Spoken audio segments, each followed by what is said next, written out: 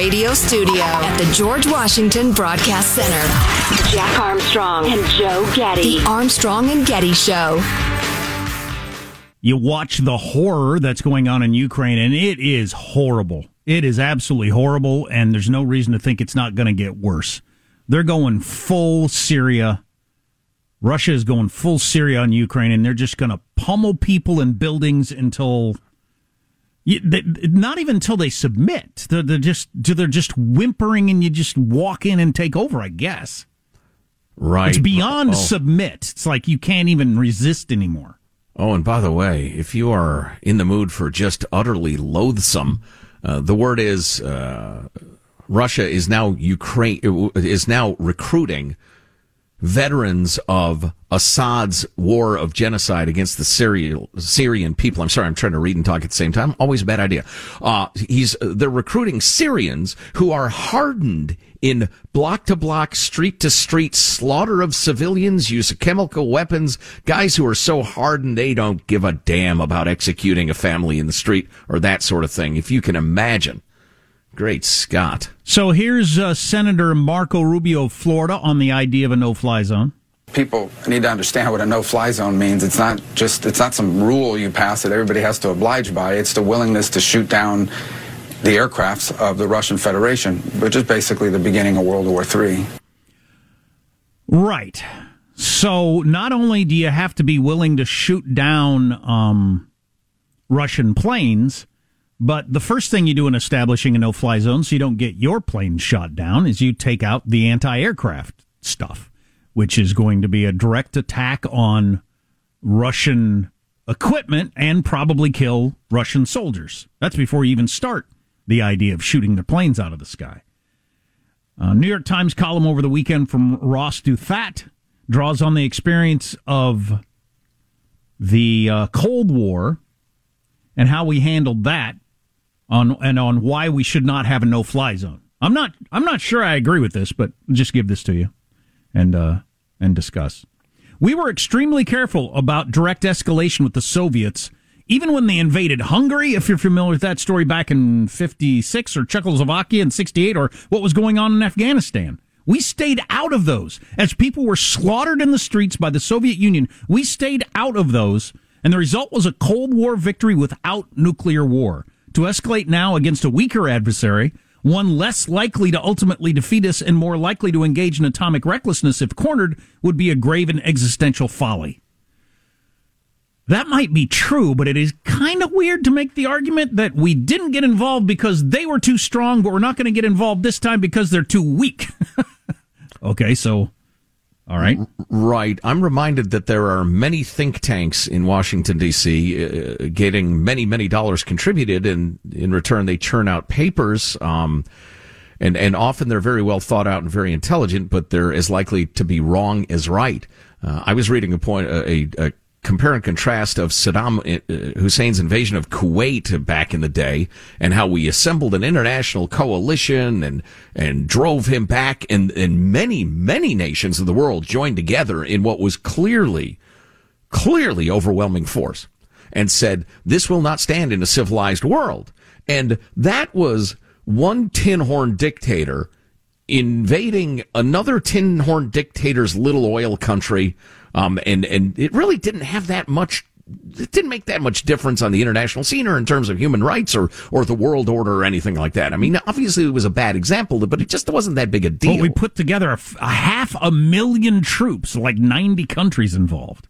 Right, and the contrast drawn was, now wait a second, here you have a malevolent power in Europe taking on a free people for utterly morally and politically indefensible reasons, and the West has done essentially nothing. And I don't have it in front of me. I got to find it because it was really well written, but it pointed out for a couple of reasons. Number one, Europe's fantasy that pacifism would bring peace over the last several decades.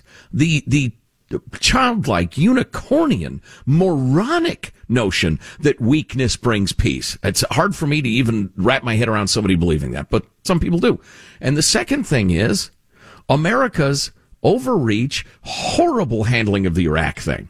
Even if the Iraq invasion was a good idea, the execution of it was unforgivable. And then the terrible pullout of Afghanistan. And Putin knew, as Chairman Xi knows, that America's kind of on the back foot. We're not really confident on when we project power and how we project power and that sort of thing. And, you can't undo what's done.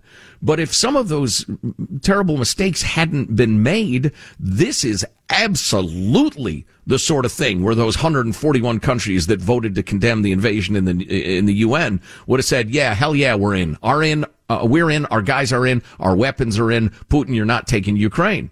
And it would not have happened, and the nuclear arms saber rattling wouldn't have happened. But unfortunately, I think you'd need a time machine to undo what's been done. Right. Let me read a little from this Wall Street Journal opinion piece from the editorial board. But I've got a little, my question. So we don't get to say to him, hey, yeah, we got a lot of nuclear weapons too. You want to get into that battle? Here's what it'll look like. Rather, I'll read from this. Everything American won't do on Ukraine. This is the Wall Street Journal editorial board. Telling Putin what he doesn't need to worry about won't stop him. The WSJ saying, we support President Biden's effort to assist Ukraine against Russia, and his administration has raised its game considerably since the invasion. But one continuing frustration is the administration's habit of telling Vladimir Putin what the U.S. and NATO will not do. The tendency was on display again Friday at a NATO summit in Brussels, where Secretary of State Antony Blinken was asked at a press conference about the alliance imposing a no-fly zone over Ukraine. His response will not cause Russian tank drivers to lose any sleep. With regard to the no-fly zone, that's my Antony Blinken impersonation, where I sound like an academic. Even as we're doing everything we can to give the Ukrainian people the means to defend themselves effectively against Russia, we also have a responsibility to ensure that the war doesn't spill over to beyond Ukraine. He added, the only way to actually implement something like a no-fly zone is to send NATO planes into Ukraine. That would start a war in Europe. President Biden has been clear that we are not going to get into a war with Russia. I'm not advocating a war with Russia, but there's already a war in Europe. Right. What do you mean start one? The Wall Street Journal adds on, no one wants a U.S.-Russia shooting war, and Mr. Blinken makes an important point that a no-fly zone would require NATO pilots engaging with Russian planes. For that and other reasons, we've said a no-fly zone would be hard to implement and might divide NATO. But why tell Mr. Putin that he has nothing to fear no matter what he does in Ukraine? If he had some doubt about greater military assistance to Ukraine, the Russian might not be so willing to bomb cities with indiscriminate artillery and cluster bombs. And recruit Syrians to go slaughter people in their homes. Is there a reason we can't say everything's on the table, even if we wouldn't do it? Is it just the domestic politics? Is that what he's worried about? But I think so. We have an open society. We discuss these things. Imagine saying to a guy who's shoved your kid and spit on your wife, I just want to let you know, no matter what you do, I am not going to throw a punch. Let's just make that clear from the beginning. Right. No matter what happens, I will not throw a punch at you. What strategy is that? How do you have any leverage if you start with all the things you won't do? Right. There's got to be a better way. Well, and it's incredibly difficult to stand by and watch the horror unfold and do nothing when you know we, the free world, have the capability to do something. But to say it's not our fight, Putin's going to stop at Ukraine, almost certainly, and if he doesn't, that's when we move. It's unfortunate, but we have to. We can't escalate this. Is that cynicism? Is it isolationism? Is it realism? It's in the eye of the beholder. Well, sometimes realism is really hard to take, but the idea that the crazy belligerent guy gets to set the terms, he gets to decide how far everybody's going to go. Because we don't want to make him mad. That is something. It's troubling. It's hard to take.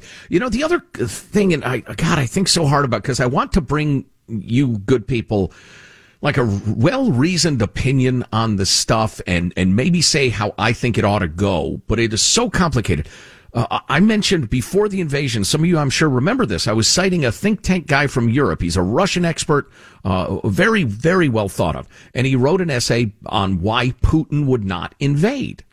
And he spelled out a lot of the things we're saying. He said he's going to do himself much more good by just constantly threatening it and not doing it. Because if he invades, that's going to coalesce NATO. It's going to bring NATO together in a way that they haven't seen in years, because NATO's getting weak and kind of argumentative with each other and blah, blah, blah.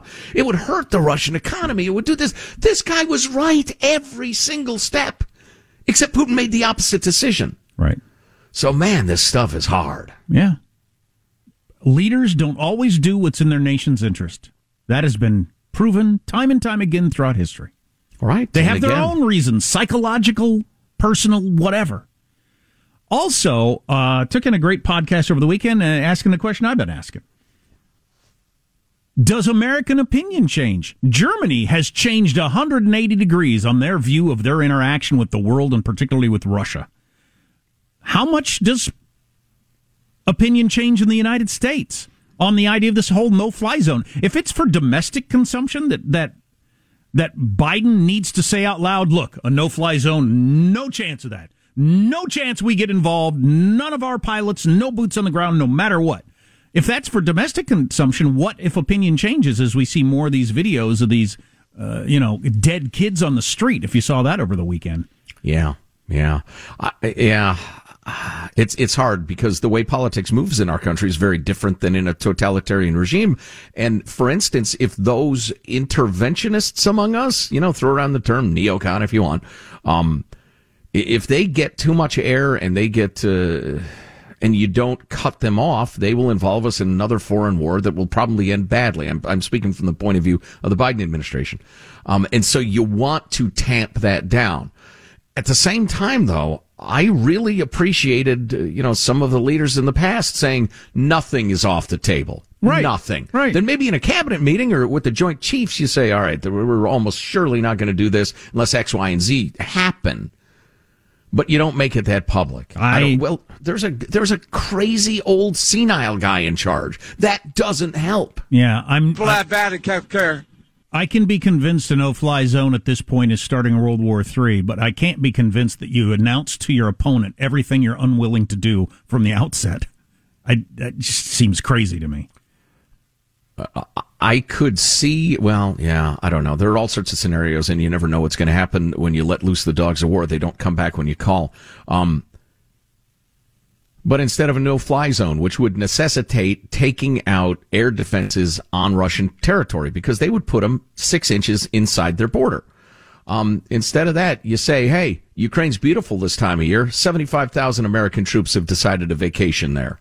We're going to start in the far west, and then we're going to explore to the east. Now, we're not going to shoot at anybody unless they shoot at us, but we sure do love our Ukrainian vacations. So that would put it on him. Do you want to start World War III? Mm-hmm. As opposed to him putting it on us. Your decision. Yeah. You want to fire on American troops and start World War III? Does that seem like a good idea to you? I don't know. What do you feel about that? Text line 415-295-KFTC. One more thing I want to hit is how thin we're slicing this on whether or not we're actually in World War III, among other things on the way.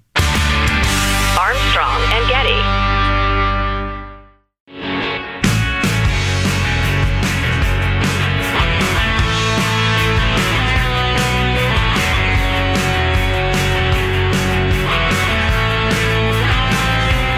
The Armstrong and Getty Show. Man, there was a lot to hate on Saturday Night Live, but kind of friend of the Armstrong and Getty Show, that dude that does the Trump impersonation, was on his game as usual. Here's a little of him doing Trump. This is incredibly exciting. No, I'm not going to listen to that. President of the United States. Stop it. I don't want to hear anything. Honestly, it makes me too mad to enjoy it. If we can edit that down to where it's just Trump, I will play it later. Every other part of it was so freaking out of bounds, in my opinion. I can't enjoy the humor.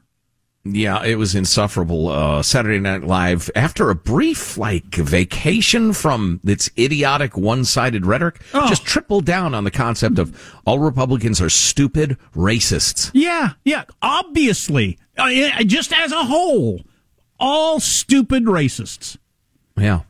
Or conservatives in general. F you, Saturday Night Live. Right. Doesn't mean this is not funny. I don't know. Can it be funny now after I've been yelling and screaming? No. Joe says we can't make the pivot. Well, no, he might be right. Between the people who are just pissed off at the general tone of it and Trump fans, I don't know. I'm not sure what's in it for us. His Trump imitation is stunningly good. Hey, how about this? But you already know that. Maybe you can explain this breaking news to me. I'm looking up at CNN. I doubt it, but go ahead. Supreme Court to revive Bill Cosby's sexual assault prosecution. What? Do you remember how he got out? Why? And is the Supreme Court involved now? It was that whole, and I got to look into it, so don't hold me to this. It was the whole question of he was deposed in a civil lawsuit and assured by the prosecutor in writing, we will not prosecute you criminally. So go ahead and spill the beans at the civil procedure.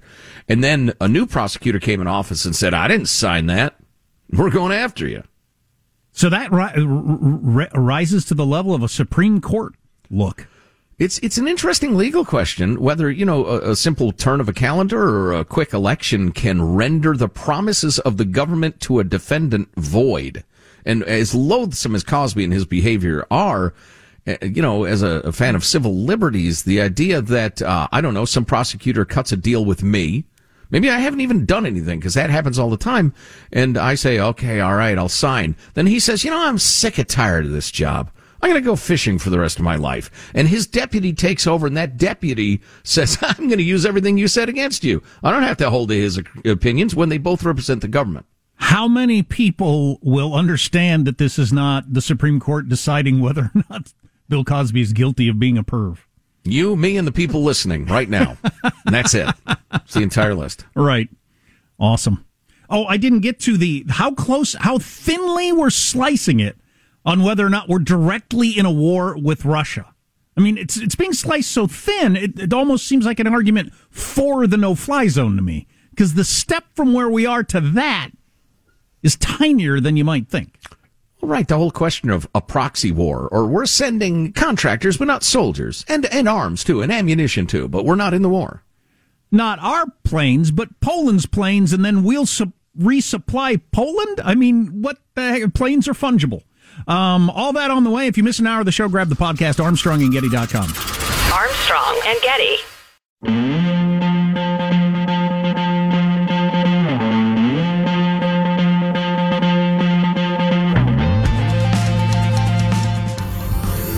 The Armstrong and Getty Show.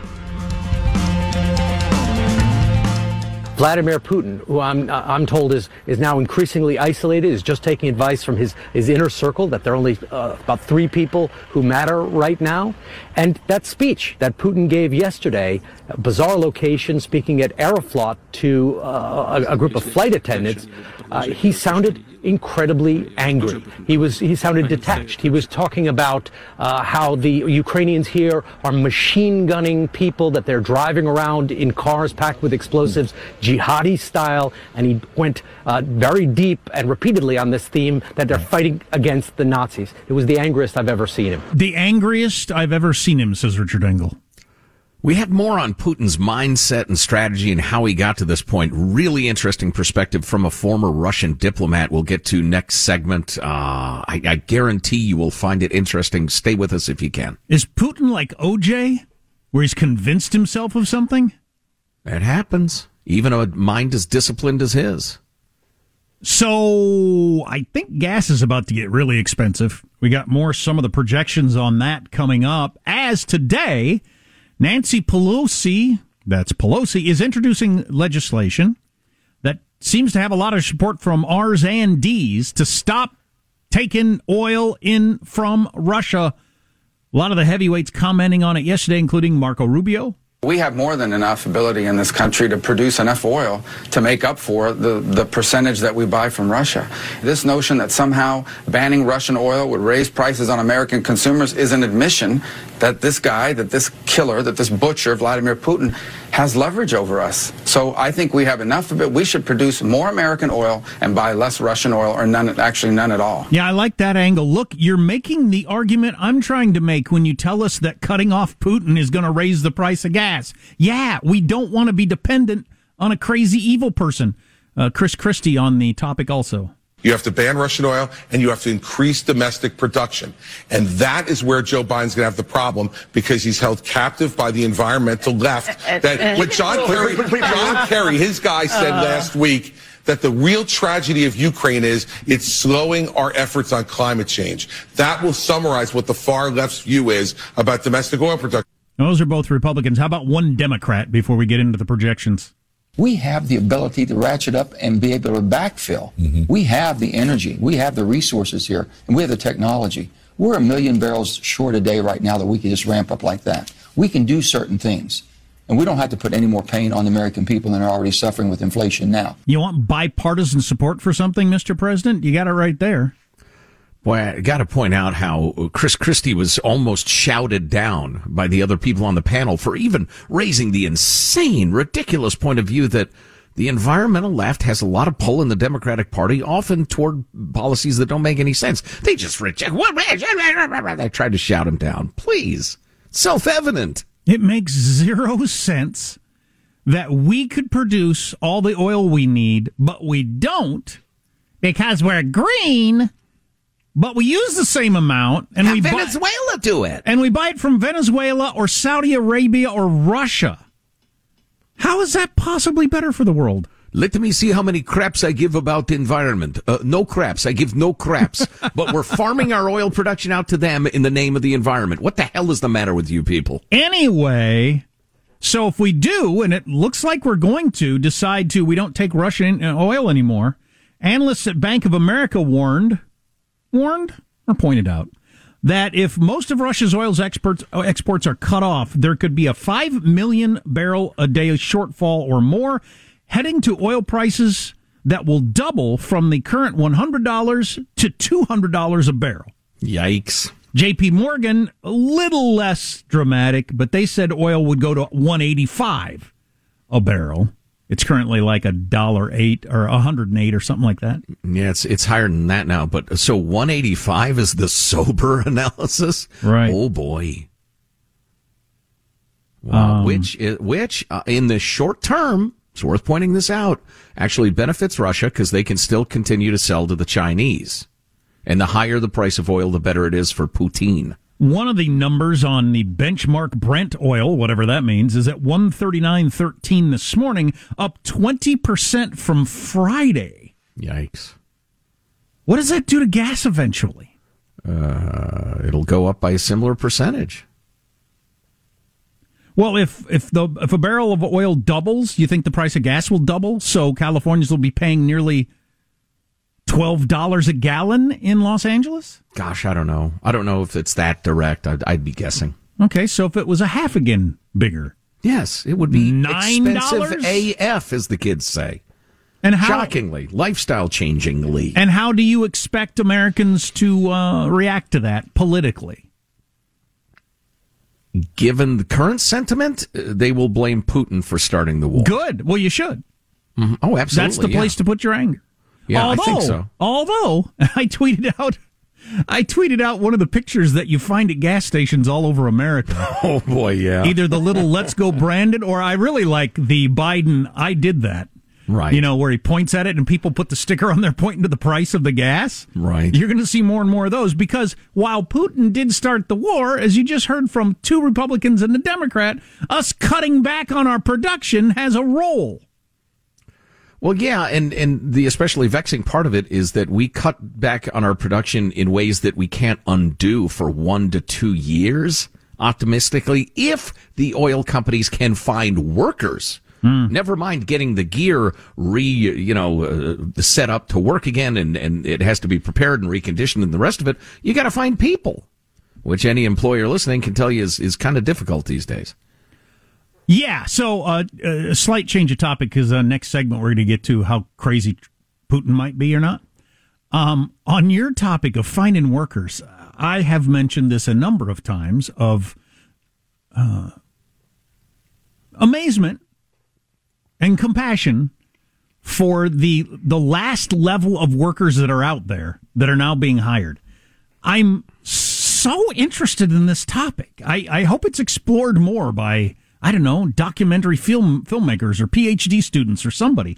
So for most of American history, it's been seen that like 4% is roughly as low as you can get on unemployment. But so is that as low as we would ever want to get? As we are finding, apparently, that as you start to bump up against that next crowd of people that are out there, they're just and I hate to say this. Careful. Well, it's true. They're practically worthless. There's a worthless, like 3% of workers out there. You don't want them working at your business. You don't want to encounter them at a restaurant or a cash register anywhere. They just are completely unemployable. Has that always been the case with humanity? Can we use the term inexcellent or something as opposed to worthless? I mean, they will bring you the water you asked for eventually, probably. If there's nobody there, that water ain't going to walk itself to your table. Inexcellent. So they have worth. Inexcellent. They are of questionable quality. Well, has it always been true in human history, though, that about, whatever it is, 2-3% of humans just have nothing to offer society from an economic standpoint? No, because, who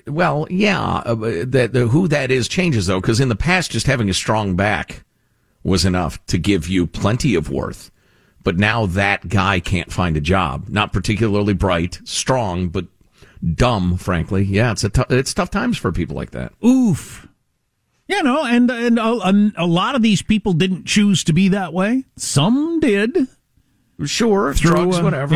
Yeah. But most didn't, and I do have compassion for that. But I think it's interesting to find out that there's about 3% of Americans that you don't want working.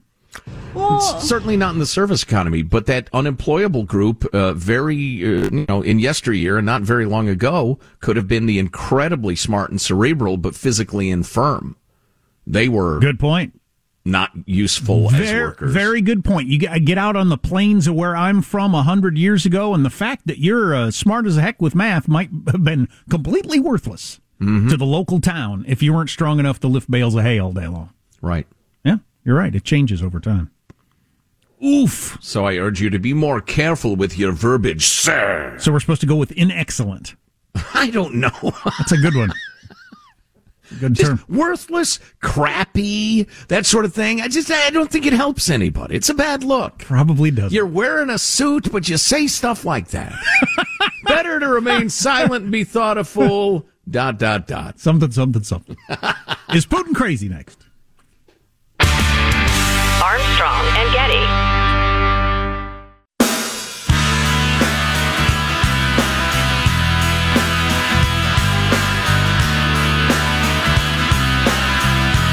The Armstrong and Getty Show.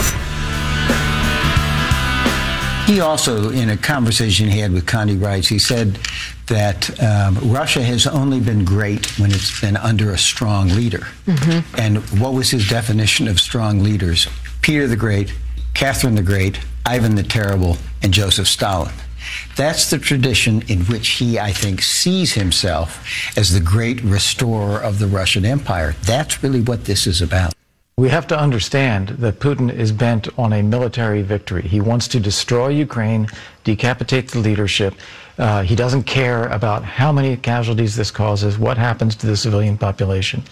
This is a messianic mission that he is on. This is why he has to be stopped. Yeah, and that's why I think a lot of right-wing arguments that we put him in a position where he had no choice by talking about NATO. He's wanted Ukraine for empire reasons for his entire life. And Georgia and other places. Yeah, absolutely true. Mm-hmm. That was Stephen Hadley and Kurt Volker, by the way, for those of you who are up on diplomats of yesteryear and this year as well. Sure. Came across this thread about Putin's mindset in this situation. I thought it was very, very interesting. It's from Andrei Kosyrev, who was a Russian diplomat who was getting out as Putin was consolidating power. He didn't like the cut of his jib, as they say. And I'll just read you some of it. I'm super into this stuff. I hope you find it as interesting as I did. He says, lots of discussions about the threat of nuclear war from the Kremlin and whether Putin is rational. I share my thoughts in this thread. To frame, I do not believe Russia would use nuclear weapons, and I believe Putin is a rational actor. First of all, I want to examine where the questioning of Putin's rationality started. I think it began because most people, particularly in the West, view his decision to invade Ukraine as utterly irrational. I disagree. It's horrific, but not irrational. To understand why the invasion was rational for Putin, we have to step into his shoes. 3 beliefs came together at the same time in his calculus. 1, on Ukraine's condition as a country, which we'll get to. 2, Russia's military condition. And 3, the West's geopolitical condition. 1, on Ukraine's condition. Putin spent the last 20 years believing that Ukraine is not a real nation and at best should be a satellite state. As Stephen Hadley put it in a different clip, that Russia can't be an empire without Ukraine. They need Ukraine to be what they're supposed to be. Maidan, the giant protest and everything that overthrew the Kremlin-linked government a number of years back, ended any hope of keeping Ukraine independent and pro-Kremlin. Putin thought the West was behind it. If Ukraine's government cannot be kept independent and pro-Kremlin covertly, then he will overtly force it to be. He also started to believe his own propagandists that Ukraine is run by a Nazi Bandera junta. Perfect pretext to denazify Ukraine. So he believes those people. Yeah, which is a little loopy. That's almost irrational, but God, I'd say. Well, we'll go on. 2, the Russian, and yes, we're aware of the neo-Nazi movement in Ukraine. Thank you. Send along your links. Thanks. Fine. We've seen them. 2, Russian military. The Kremlin spent the last 20 years trying to modernize its military. Much of that budget was stolen and spent on mega yachts in Cyprus. But as a military advisor, you cannot report that to the president. So they reported lies to him instead. A Potemkin military. If you're familiar with that reference. I did not know this. Wow. So Putin thinks his military is better than it is. According to this guy. Well, if that's the case, then he's shocked to see it bogged down in the mud with bad tires, etc. Right, and inability to deliver gasoline and food on time. I can't remember the name of the number one in the Russian military, but he's a trusted advisor to Putin and often seen as Putin's successor. And this is going to weaken him terribly, but that's another topic for another day. And the third calculation by Putin about the West. The Russian ruling elite believed its own propaganda that President Biden is mentally inept. Well, they also thought the EU was weak because of how toothless their sanctions were in 2014. That was the snatching of Crimea. And then the U.S. botched its withdrawal from Afghanistan, solidifying this narrative. If you believe all 3 of the above to be true, and it's your goal to restore the glory of the Russian Empire, whatever that means, then it is perfectly rational to invade Ukraine. He miscalculated on all 3, but that doesn't make him insane, simply wrong and immoral.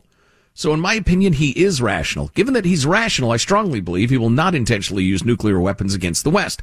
I say intentionally because indiscriminate shelling near a nuclear plant can cause an unintentional nuclear disaster in Ukraine. Oh, that reminds me. I got to talk about Chernobyl in a minute. I will take it a step further. The threat of nuclear war is another example of his rationality. The Kremlin knows it can try to extract concessions, whether from Ukraine or the West, by saber-rattling its last remaining card in the deck, nuclear weapons. The ultimate conclusion here is that the West should not agree to any unilateral concessions or limit its support to Ukraine too much for the fear of nuclear war. It's one guy, Russian diplomat, didn't like Putin, got out. That's a hell of a gamble. I mean, you are, here's the way I see it. Oh, guess I was wrong about that as the mushroom clouds go up. Right. Well, and I would counter, and both are absolutely true, letting totalitarians run roughshod over the free world, even as flawed a democracy as Ukraine, has its own enormous risk. Oh, absolutely. Yeah, no, I'm more on the side of the Wall Street Journal. Let's stop telling Putin things we won't do.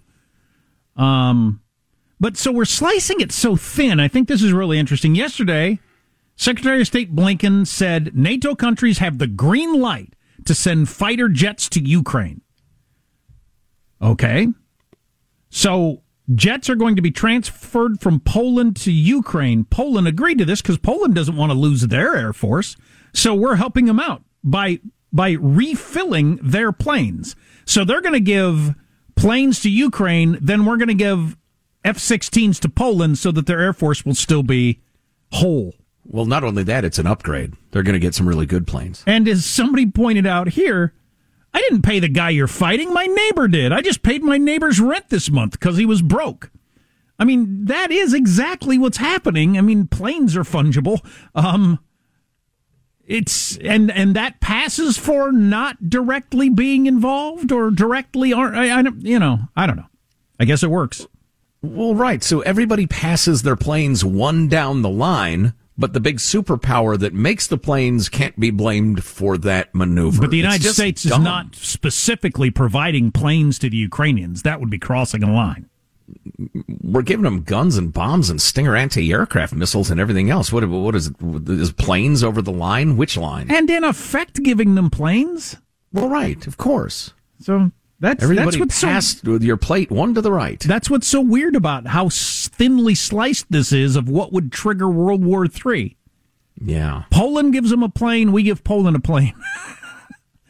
But if we gave planes directly to Ukraine, that'd be crossing the line, and then it's World War III. All right.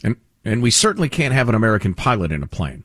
Can we have an American mechanic on the ground? Can we have him on the ground in Poland? And then he fixes the plane and it goes back across the border? Almost That's certainly. okay. Yeah. Yeah. Well, of course, it's Poland. They're a NATO country. Yeah. And this is the stuff on which nuclear holocaust balances? Yeah. Maybe? Right.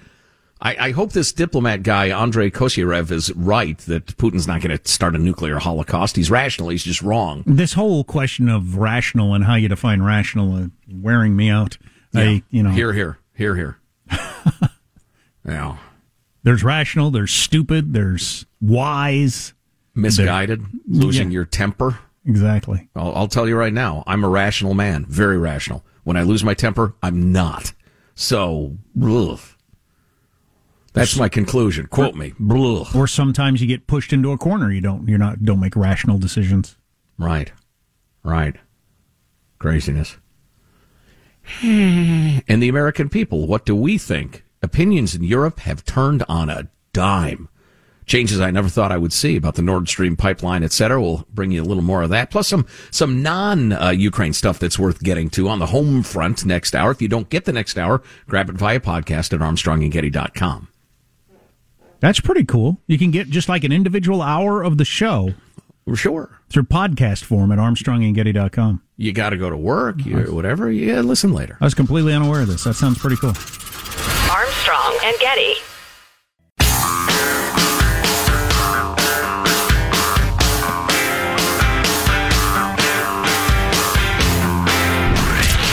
From the Abraham Lincoln Radio Studio at the George Washington Broadcast Center, Jack Armstrong and Joe Getty. The Armstrong and Getty Show. Dunkin' has announced a new beverage called the Shamrock Macchiato, which combines espresso, vanilla, and Irish cream. It's the festive, sugary drink that will have you saying top o' the morning and losing the bottom o' your leg. Jeez. Wow, that's some dark diabetes humor. I got a laugh out of me. That's some good writing. That's good. Yeah, Weekend Update I can watch on that show. Otherwise, it's a minefield of just, you know what it is. So a lot of good stuff to talk about. I mean, we're going to absolutely get back to Ukraine and the various aspects of that situation, from American and NATO policy to the Xi and Putin relationship. And there are a lot of foreign policy wonks who think old Chairman Xi is there at the Forbidden City thinking, what kind of alliance did I get myself into? This Putin guy is blowing everything. I hope so. Calls to boycott Coca-Cola growing. Do you know this story? Stay tuned. Okay. Coca-Cola's my go-to dark, fuzzy drink if I ever drink a pop, which I've had 2 in the last 20 years. But if I do, it's always a Coca-Cola. I used to wake up from naps. I napped almost every day for a long time when I had kids, because I wanted to be able to put them to bed and everything with our crazy hours. And my go-to was a Diet Coke when I got up after a nap. But then I read how bad it. That's right, sir. Then I read how bad it is for you. So I haven't had one in years. Why don't you just have a cup of strychnine when you get up from your nap? Because that would kill me. Anyway, so among other things I want to talk about, a couple stories. And this is, I swear to ye, the giant domestic story we can't lose sight of while we're paying attention to international stuff. And that is the sorry state of American public schools. Did a Zoom call with my kids and my dad and my sister last night, and we talked about a number of different things, but one of the topics was one of my kids has a friend who is certified as a school teacher, but went into another line of work. That job's not working out very well, and she was thinking of substitute teaching because they're so in demand, and the money's really good right now, and the rest of it.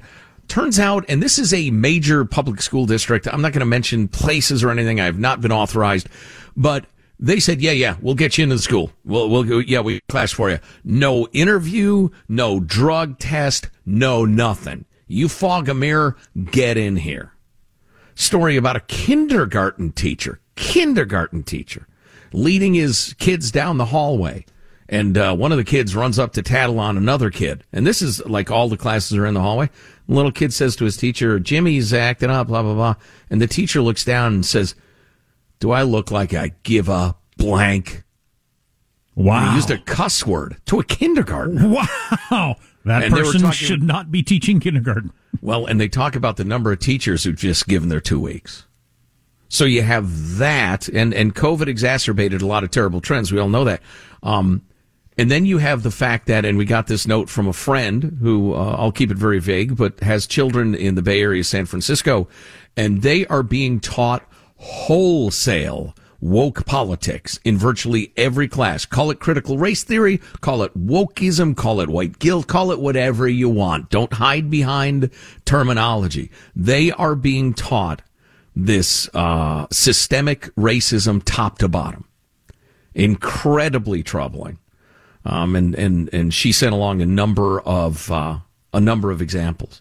And thou shalt not dissent in any way or raise any questions, or you will be labeled as a racist, white fragility, the rest of it. These are little kids. So you combine all of those issues, and there is a crisis in American public education. Reaches all the way up into college. Story out of San Diego State University. Formerly a solid institute of higher education. Sure, it had, the liberals that the Ivy Tower always had, but, San Diego staunchly pro-military, pro-America, good, balanced electorate, sane. Well, it's swinging further and further left. Listen to the particulars of this. You can almost we can almost play insane woke bingo with all the crazy details of this story. It's an incident involving J. Angelo Corlett, who's a tenured philosophy professor, who is relieved of his duties teaching 2 courses, one on critical thinking, the other on race and racism. Corlett told the Union Tribune, a formerly great newspaper, he had used informational slides in both classes that listed 10 to 12 epithets that had been used against Black, Hispanic, Latino, isn't that the same thing? Asian and white people. Says Corlett, who is Latino himself, 63 years old. He said, you have to mention the words in order to explain why they are racist and should not be used, their origin, that sort of thing. I'm sorry. New York Times declared intent doesn't matter. New York Times is full of crap. Quote, some students are confused about what counts as racism, and some are more concerned about being offended than learning about the logic and science of language. On March 1st, an unidentified black student who was not registered in one of his classes stopped by and repeatedly challenged Corlett's mention of epithets, particularly one regarded as the most offensive slur against black people. Think you can probably guess what that might be. So this guy's not even in the class. He walks in and says, you shouldn't be teaching what you're teaching. This is so out of Mao's Cultural Revolution. It's unbelievable. Corlett said he responded to the visitor in part by verbally mentioning epithets to illustrate the nature of the lesson. He claims he did not encourage his students to do the same. Of course he didn't. Later that day, he was notified by the terrifying, cringing cowards of the university that he would not be teaching the 2 courses for the rest of the semester. Said Luke Wood, who has a head full of it, apparently. We've had a number of students who have come forward and who've complained about their experience at Professor Corlett's classes. This happened this semester, but it's also been a routine experience. We took that into account. This is really a case of a faculty member who is being reassigned. This is not, listen to this. This is not about free expression or academic freedom, but about teaching assignments. Luke Wood. You should go to work. Coward and a liar, and Jack. You should go to work for Putin. That's some pretty good stuff. Yeah, Luke Wood, San Diego State University, Vice President for Student Affairs and Campus Diversity. You should apply with both Putin and Chairman Xi and see who can get you a better job, a better offer. Making up crap. We're getting rid of Nazis. That's what we're doing. Holy crap. He's been using that teaching technique for over 20 years, by the way. Wow. That should bother people. He's written widely on the subject, including publishing the book well-regarded Race, Racism, and Reparations. Quote, I am not a racist. I neither mention nor use racial epithets beyond the classroom, said Corlett, defending himself, not realizing there's no defense, Professor, when the Red Guard comes for you. We are pre-Enlightenment in some areas of the country. Right. That professor uttered a magic incantation that might bring forth a demon. Yeah. And so he must be punished for that. Unbelievable. Number of students, by the way, came out and said, this is crazy. I support the professor. Good for you, kids. Way to show courage and good sense. So President Zelensky of Ukraine has just given a speech in which, I don't know which airport, one of the major airports has been completely destroyed by the Russians. When all the airports are destroyed, and they will be, maybe by the end of this week, then obviously no armaments are flying in.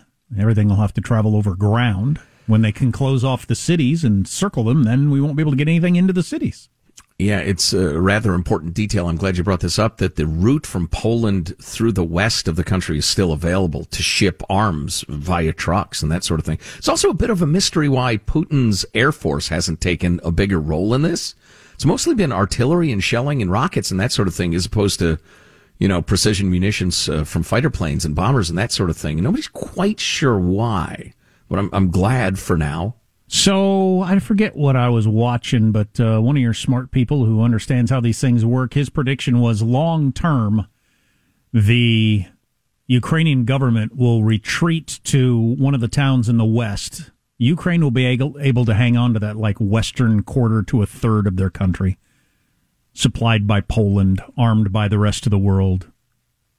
Putin will have the rest of the country and be fighting an insurgency for as long as he can hold out. There's no good end to this for Putin, which is one of the weird things of this. Right. Go ahead and prosecute this, you crazy person. There is nobody thinking you're going to have a good outcome.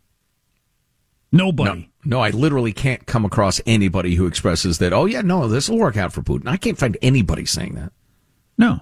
It's just different levels of disaster for his own country of Russia, and then just fighting in Ukraine for no particular good reason, slaughtering people, having his troops get slaughtered, spending tons of money. Having his military exposed as hollow. Having his economy destroyed. Yeah, that's something. I have the speech President Zelensky gave yesterday, I believe, that transcript in English. It's interesting and moving. I just read it was a humdinger, like a really seriously Churchillian speech. Oh, yeah, he's bringing it. Calls to boycott Coca-Cola. Have you heard about this? Why? Have that for you next. Armstrong and Getty.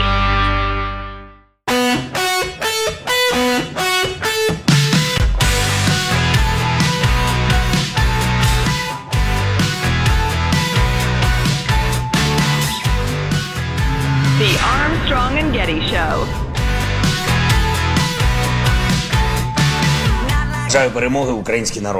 Today is Forgiveness Sunday, but we cannot forgive the hundreds upon hundreds of victims, nor the thousands upon thousands who have suffered. And God will not forgive. Not today, not tomorrow, never. And instead of forgiveness, there will be judgment. President Zelensky with an address to the Ukrainian people last night that is getting a lot of attention. Yeah, it's brilliant stuff. It is, Churchillian. I'm looking at the transcript right now. We will not forgive the shooting of unarmed people, the destruction of our infrastructure. We will not forgive hundreds and hundreds of victims, thousands, as we heard. And one of the things he talks about is the fact that they keep arriving at a ceasefire so civilians can evacuate. Then the minute that they start, the Russians begin shelling again, killing people who are just trying to evacuate or forcing everybody to run back inside with their children and their suitcase and everything and hunker down in bomb shelters again. It's utterly savage. It's not shocking to me that Putin's trying to recruit Syrian veterans of the slaughter of the Syrian people now, because he knows they have no souls. No, announcing that, okay, we'll let women and children leave the town, ceasefire, and then as soon as they come out, you start killing them, is like the dirtiest pool you can play in the warfare game. And the fact that there's still conversations of, has he committed war crimes? What is that? Who is that for? What is the dance on that, where our government's unwilling to state out loud that he's committing war crimes? To tell you another one of his big themes was, and he talks about the shelling of cities. Thousands of people work there. Hundreds of thousands live nearby. This is murder, deliberate murder. And I have not heard a reaction from any world leader today, from any Western politician, reaction to this announcement. Think about the sense of impunity of the invaders. They announced their planned atrocities. Why? But there is no reaction. Because there is silence, not a word, as if the Western leaders had dissolved tonight. For this is day. I hope that at least tomorrow you'll notice it. React. Say something. We know exactly who prepared this attack. We know exactly how orders will follow the vertical command. We know everything. Yeah, need to be reminded that, not to always bring it back to Winston Churchill, but he said similar things in a lot of speeches as London was nearly bombed out of existence. Hey, United States. Hey, rest of the world.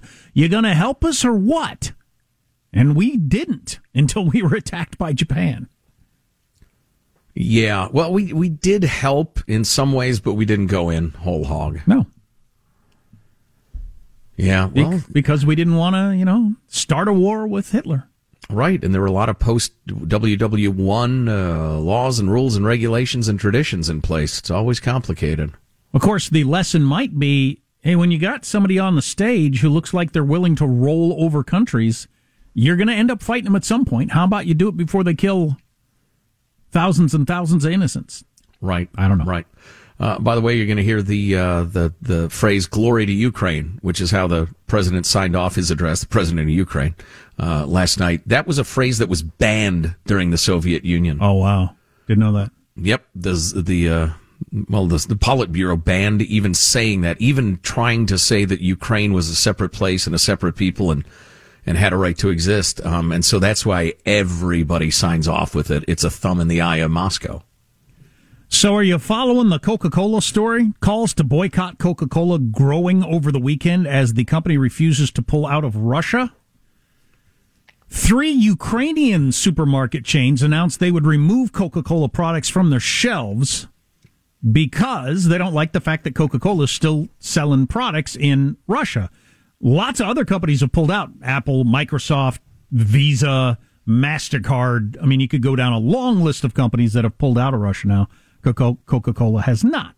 One of the points that's being made are by critics contrasting Coca-Cola's posture toward Russia with its forceful condemnation of the United States or the U.S. state of Georgia in 2021 because That's of their right. governor signing the voting reform legislation into law. The Jim Crow on steroids, Jim Exactly. Eagle. Coca-Cola CEO James Quincy went on national television, if you'll remember, and called the Georgia legislation unacceptable and a step backward, adding that this legislation is wrong and needs to be remedied, and we will continue to advocate it for both in private and more clearly in public. We're going to do business in Russia, though. That's, what are you going to do? Yeah, slaughtering women and children in the street, that's fine. Yeah. Pretty weak. Let's face it. They looked at polls. A lot of black people drink Coke. A lot of black people were mad at the legislation in Georgia, mostly because they'd been uninformed. So we're just going to come out and say we're against this to sell more Coca-Cola. You can't underestimate or you can't overestimate the cynicism of these people. It's great. It has expanded to Pepsi-Cola and McDonald's over the weekend, the same kind of calls for boycotts because they're all still doing business in Russia. I'm not really a boycott guy, and I don't remember specifically, but I'll bet Pepsi and McDonald's made lots of noises about how awful various things the United States were doing over the last couple of years. But keeping their mouths shut about Russia. And China, of course. And China, sure. always. Remember the old genocide? Yeah, it's still going on there. The Uyghurs, etc. We'll have to talk about that again later. This idea of corporations going to war against a country financially. Not in conjunction with our government, just on their own. Yep, great topic. In terms of Coca-Cola, you're either political or you're apolitical. And if you're going to be political, you better be political all the way because we're noticing. Oh, yeah. Absolutely. If you miss an hour of the show, grab the podcast at ArmstrongandGetty.com. Armstrong and Getty.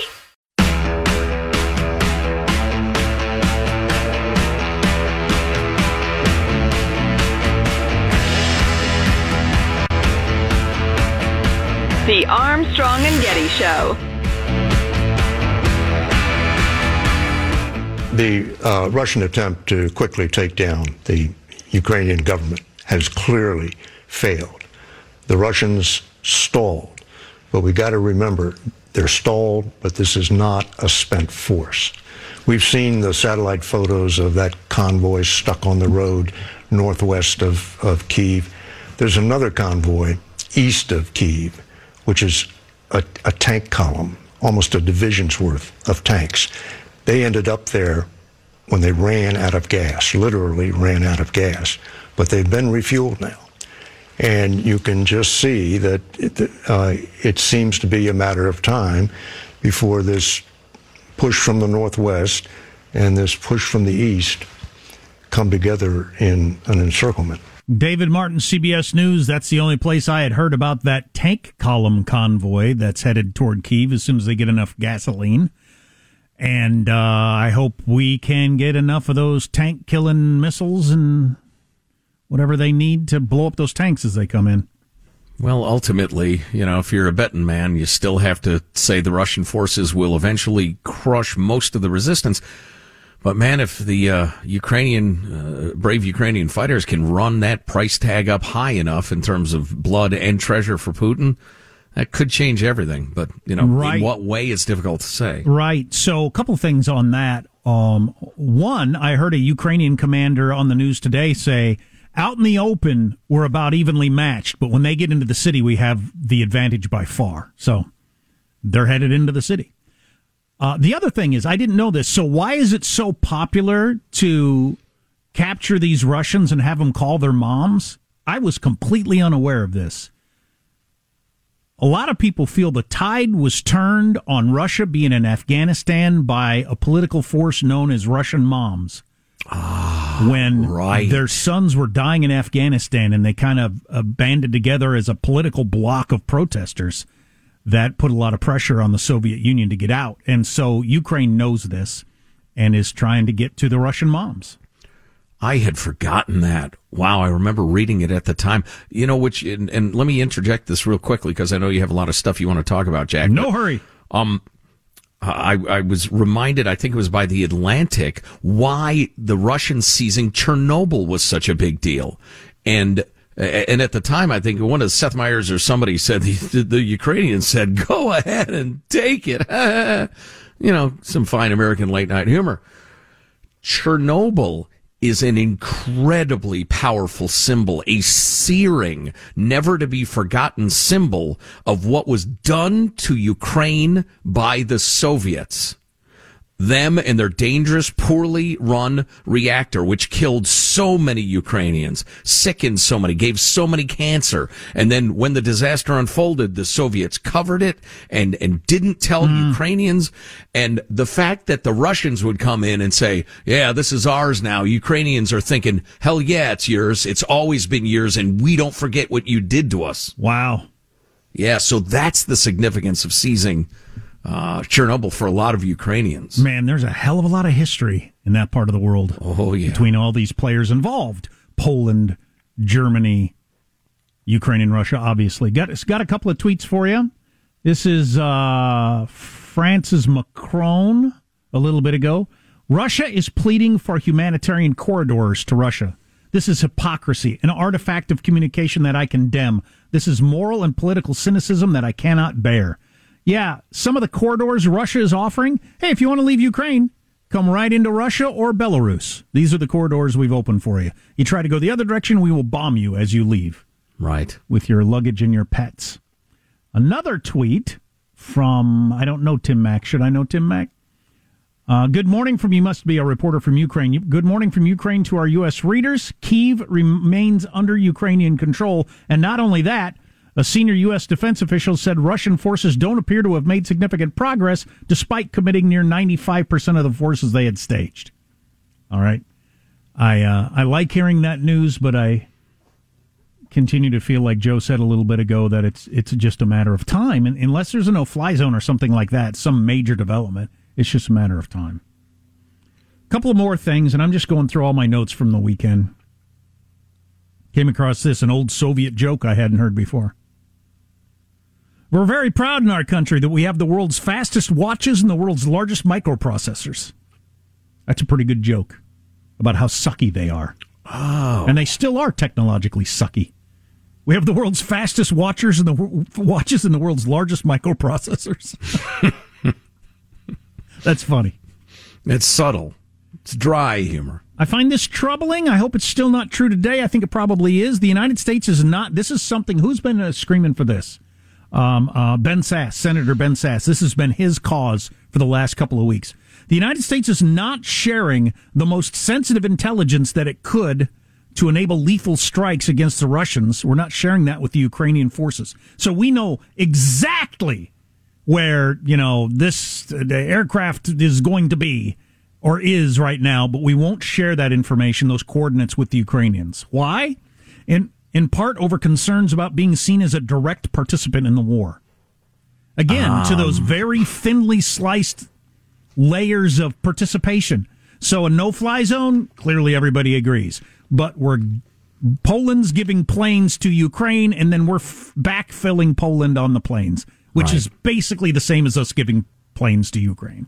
Well, and as I understand it, we give them satellite pictures and that sort of thing, but there's a couple of hours process that we have to cleanse every sign of where they came from before we give them to Ukraine. Where do you think they came from? Where does Putin think they came from? Where they came from? I was hailing Apple pulling out of Ukraine. There's another little note to that you ought to know about, but first we can tell you about Simply Safe. Simply Safe Home Security, best home security of 2021, according to U.S. News, PC Magazine, and Popular Science. In fact, U.S. News just named Simply Safe the best home security of 2022 as well. They're Johnny on the spot.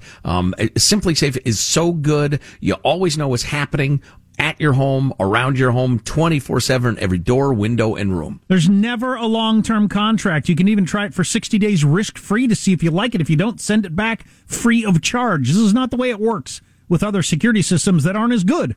Simply Safe is less than $1 a day, and you can set it up in around 30 minutes, and it's very simple to use. Love that all-new wireless outdoor security camera. You always know what's going on inside and outside your home, even when you're away on your cell phone. Customize the perfect system for your home in just a few minutes at simplysafe.com/Armstrong. Go today, claim a free indoor security camera plus 20% off with interactive monitoring. That's simplysafe.com/Armstrong. Click around, figure it out. Simplysafe.com/Armstrong. So Apple pulled out of Russia, as has Microsoft, as has Google, as has a whole bunch of other companies. Lots of companies. All the credit card companies, we mentioned that earlier. And it's kind of interesting the way the corporate world is waging war separately from our government on Russia. Maybe we ought to talk more about that. Yeah, it's such an interesting topic. We'll get into that later. But Apple pulling out. So their website, where they have Crimea listed, is one of the places where they did business. It said location Crimea up until 2 days ago when they pulled out. Now it says Crimea, Ukraine. They left out the fact that Crimea was part of Ukraine when they were still doing business in Russia because they didn't want to anger the Russians. Okay, so, you can't always be 100% brave, can you? No, it's a complicated thing running a global corporation absolutely. Right now. I have some level of sympathy. Putin, in his call with Germany's Scholz over the weekend, the chancellor, denied Russia was bombing Ukrainian cities, dismissed such information as gross propaganda fakes. What?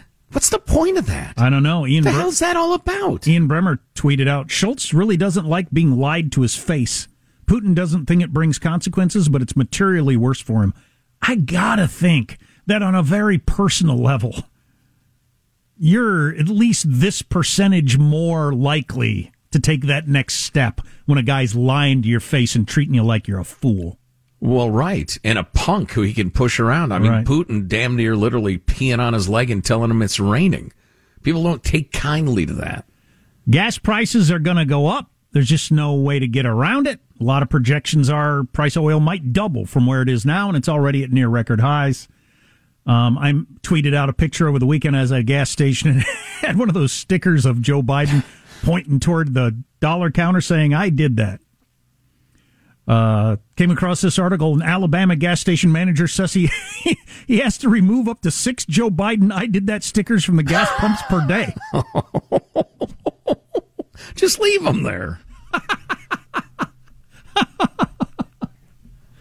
I suppose, depending on where you are, for the most part, you don't want to get involved in politics.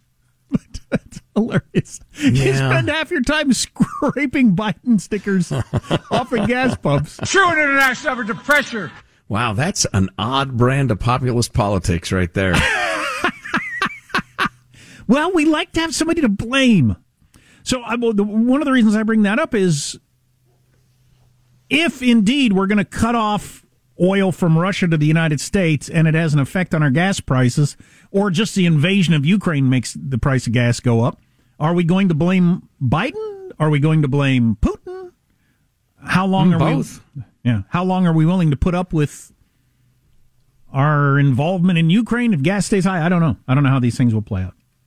And one more thing I heard somebody brought up over the weekend, and it's dang true. I hate to get into this brand of partisan politics when you've got such a serious war going on. Oh, heard somebody talking about their college kid and how their college kid pointed out to him, this is the first issue that we all agree on at school ever.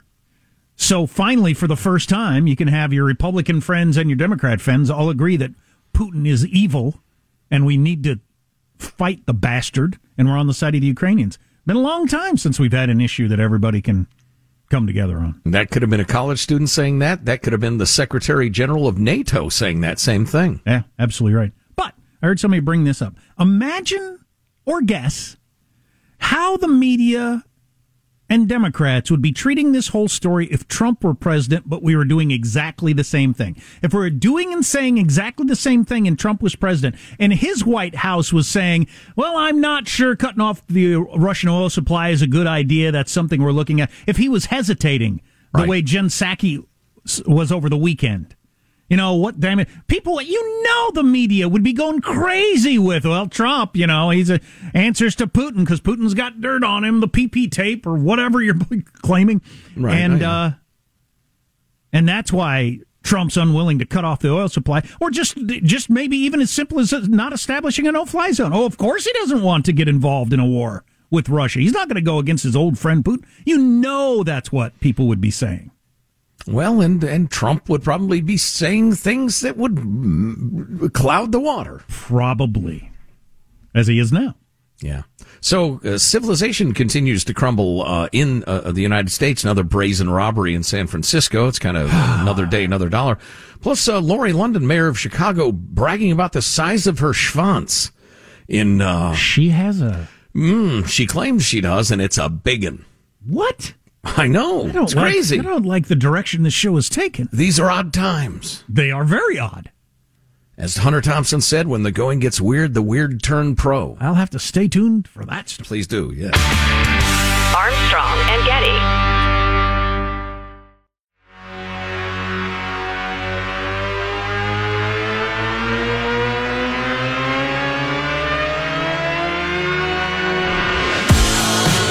The Armstrong and Getty Show.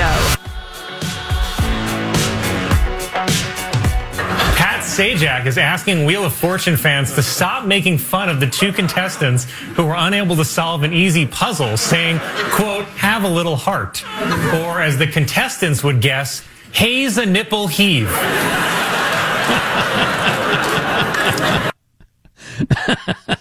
That was not kind. That's an excellent joke. That was not kind. So, a couple of quick notes. Number one, I'm informed that the Friday One More Thing podcast, which can only be obtained through ArmstrongandGetty.com or wherever you download podcasts. It's never aired. It's just a podcast. Is one of the A&G classics that Michael sets up and brings you from 2004. Apparently, the day after, or Monday after, you, Jack, threw some sort of martini party. Do you remember that, Jack? No. No. There's a piano player involved, right, Michael? Yeah, that's I couldn't right. tell you I'd ever been to a martini party, let alone thrown one. And you drank a lot of them. I did? Yes, you did. That's a different Odd life, that you man. don't remember it. If you... As I get older, I no longer understand the point of experiences when you're younger. I mean, maybe they're fine at the time, but at some point, they just become as irrelevant as if it happened to someone else. To me. Yeah, it lightens the load at the time, though, I think, you know. Well, yeah. I don't actually mean you shouldn't do anything, but okay. But the memories, they're no more relevant to your current life than if it had happened to someone else. Right. It's a story. Yeah. Yeah, sometimes you can evoke some of your own emotions to it, but I don't know. It's odd. Life is odd. Anyway. It is. So a couple of stories for you very quickly. Number one, from San Francisco, another brazen theft at a Walgreens caught on camera.